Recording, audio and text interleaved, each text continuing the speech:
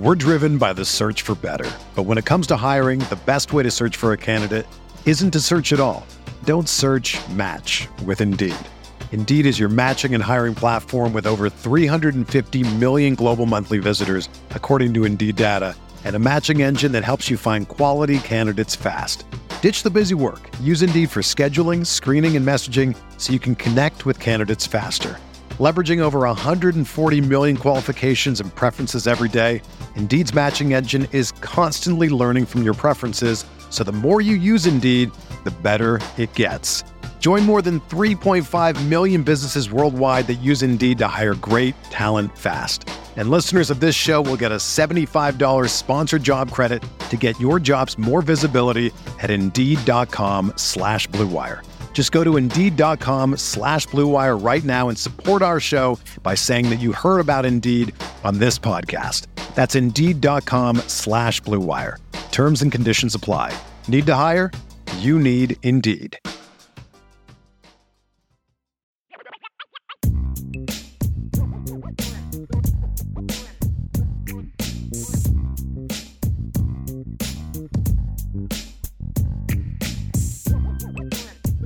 Well, let's talk a little Clemson right now. We've got Ryan Cantor with us from TigerNet.com. How you doing today, Ryan?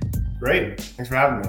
Absolutely. Appreciate you doing this. I guess let's start off with this because Marcus Freeman, Dabo Swinney came up in reference, first-year head coach Marcus Freeman and kind of the start of Dabo's career. He's in his 14th full season now, which it doesn't seem to me like it's that long. I don't know about you, but, he was a first-time head coach, of course, and in his first 2 years, he was 15-12 in his first 2 full seasons. And it sounds like it wasn't a given that he might make it past then. So I'm just kind of curious, maybe sort of that early perception of Dabo Swinney and how he got the corner turned to get to the point where Clemson is right now, where they're just cooking all the time on the national scene. Yeah, no, it definitely wasn't a foregone conclusion that he would get the job or that he would keep the job. They went 6-7 in 2010, lost to South Florida in the Meineke Car Care Bowl, which was in Charlotte back then. It was terrible. I didn't think they'd fire him then, but they very well could have. Back the year that they hired him, so after he was an interim, they beat South Carolina.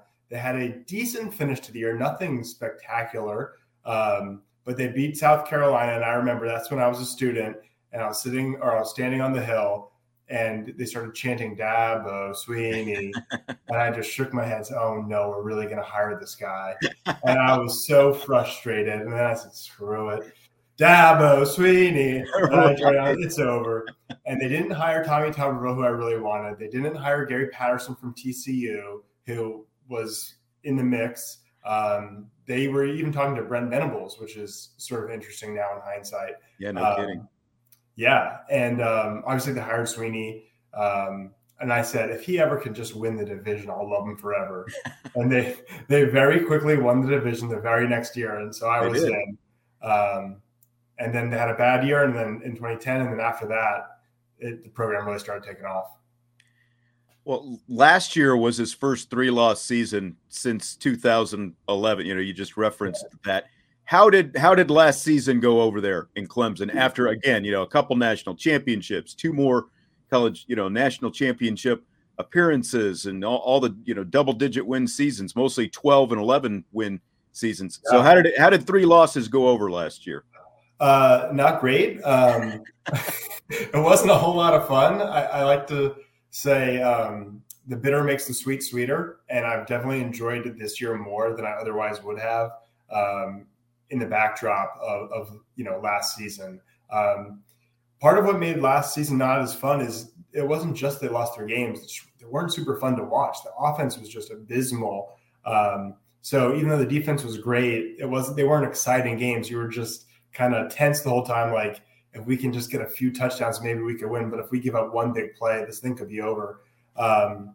So, we had been asking, you're not asking for it, but kind of complaining, we kill everyone, we crush everyone. It's great, but these aren't the most entertaining. And then, we're winning every game last second, these close, low-scoring games with a fumble in the red zone against, Boston College. So in that regard, it was fun, but the broader season was just really frustrating. Sure. Overall. We're driven by the search for better. But when it comes to hiring, the best way to search for a candidate isn't to search at all. Don't search, match with Indeed. Indeed is your matching and hiring platform with over 350 million global monthly visitors, according to Indeed data, and a matching engine that helps you find quality candidates fast. Ditch the busy work. Use Indeed for scheduling, screening, and messaging so you can connect with candidates faster. Leveraging over 140 million qualifications and preferences every day, Indeed's matching engine is constantly learning from your preferences, so the more you use Indeed, the better it gets. Join more than 3.5 million businesses worldwide that use Indeed to hire great talent fast. And listeners of this show will get a $75 sponsored job credit to get your jobs more visibility at Indeed.com/Blue Wire. Just go to Indeed.com/Blue Wire right now and support our show by saying that you heard about Indeed on this podcast. That's Indeed.com/Blue Wire. Terms and conditions apply. Need to hire? You need Indeed. Everyone is talking about magnesium. It's all you hear about. But why? What do we know about magnesium? Well, magnesium is the number one mineral that 75% of Americans are deficient in.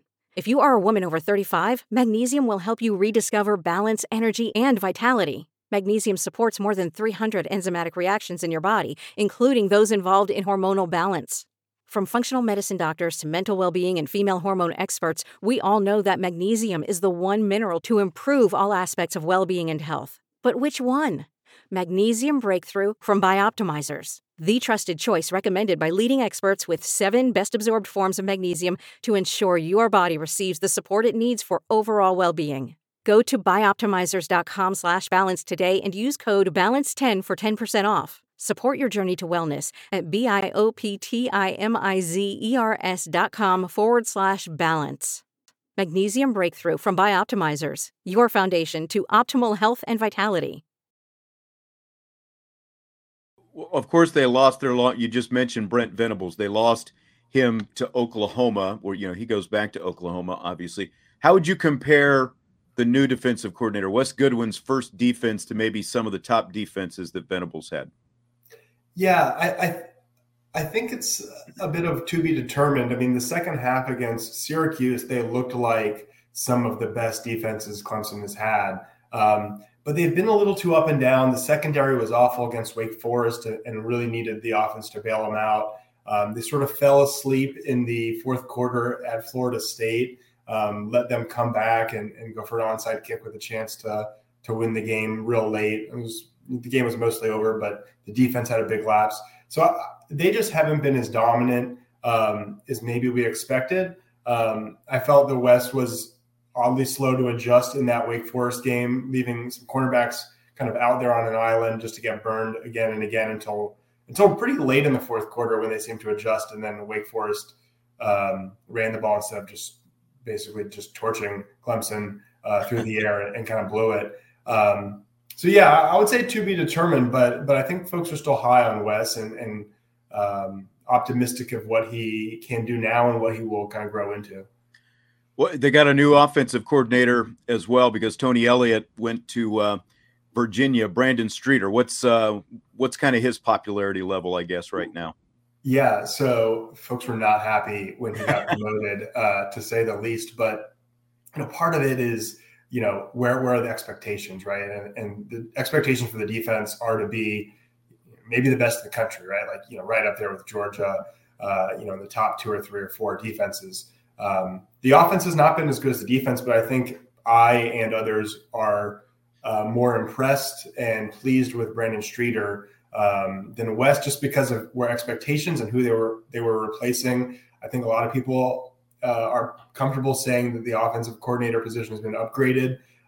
Streeter's more willing to use the tight ends. He's more willing to use tempo. He's more willing to he has more of a killer instinct. There was a play, I want to say it was against Florida State, where was it Florida State? Clemson had gotten the ball.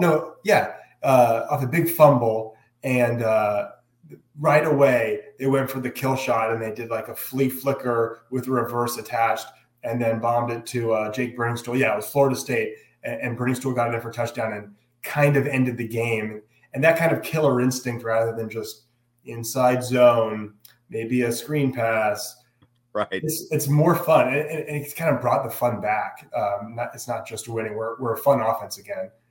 So I'm real impressed with Brandon Streeter. Very interesting to hear that, especially when Irish fans probably around here hear that based on what they think about Tommy Rees right now. I think one of the biggest questions people around here, the question that we've got this week the most, who's going to start at quarterback? Because Cade Klubnik replaced DJ Uiagalelei in the Syracuse game, of course. DJ's number one on the depth chart that they released this week. Is there any reason to believe that he won't start this Saturday night? No. DJ Uiagalelei is your starter for sure. Cade, he wasn't really relied upon too heavily in that game against Syracuse when he came in. He was kind of a steadying force more than anything else. I think it's pretty well established. The coaches have been almost over the top and making that point clear. So I think you'll see DJ start. Do you think there's any chance we see both of them, though? I thought that earlier in the year, but they've really only used Klubnik in garbage time. So yeah. So hopefully there's garbage time, right? I guess garbage time comes in different forms, right? It's in the eye of the beholder. That's right. But I don't think we see him unless that happens.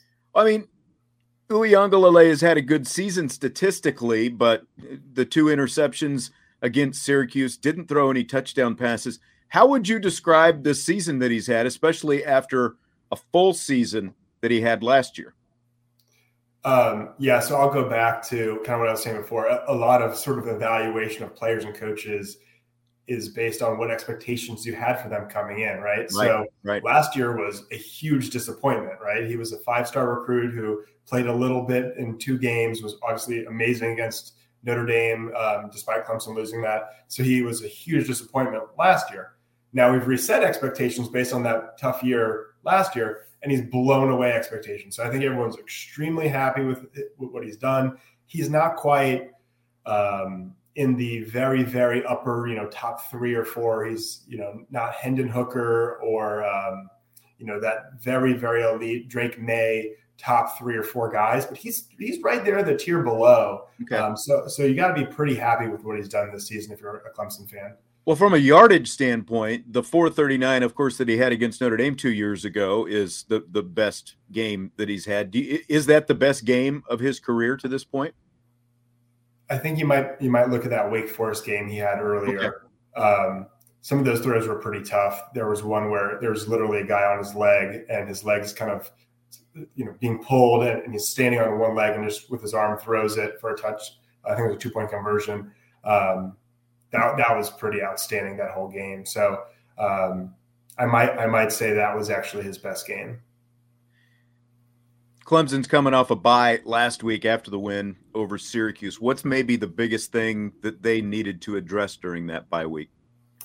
I think a lot of it's getting healthy, staying healthy. Back in 2020 when Clemson and Notre Dame split, a lot of Clemson fans were preemptively salty going into the first of the games. And I actually picked Clemson to lose that game because there were so many injuries. There was a lot of Clemson fans saying, well, this is diet Clemson. This almost doesn't count. Obviously, it counts just the same. You guys made the playoffs, so all is good. But sure. Clemson's pretty healthy this year. They've got Brian Brzee finally healthy after he missed games for both obviously personal reasons with his family, but also he had a kidney infection. He was coming back last season from shoulder and knee surgery. So he's healthy. Xavier Thomas is getting healthy. The defensive end, who's a great pass rusher. Sheridan Jones, who missed a bunch of games this season with the Stingers, Clemson's best cornerback, and he's back. Andrew Makuba had an elbow issue, and he's been wearing a brace. I don't know if he's 100%, but getting that extra time helps him a lot. He was one of Clemson's best defensive players last year, and his PFF metrics this year are pretty bad. So injuries definitely been affecting him. So I think just getting healthy more than anything. And maybe giving DJ some time to reset after his only truly bad game this season.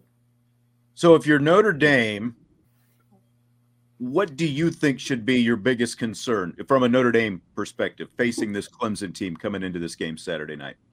Yeah, so I think Notre Dame's – they've had some real stinkers, but I think when they play well, they're a good team. But I think that the way they find success is a bad matchup for them against Clemson.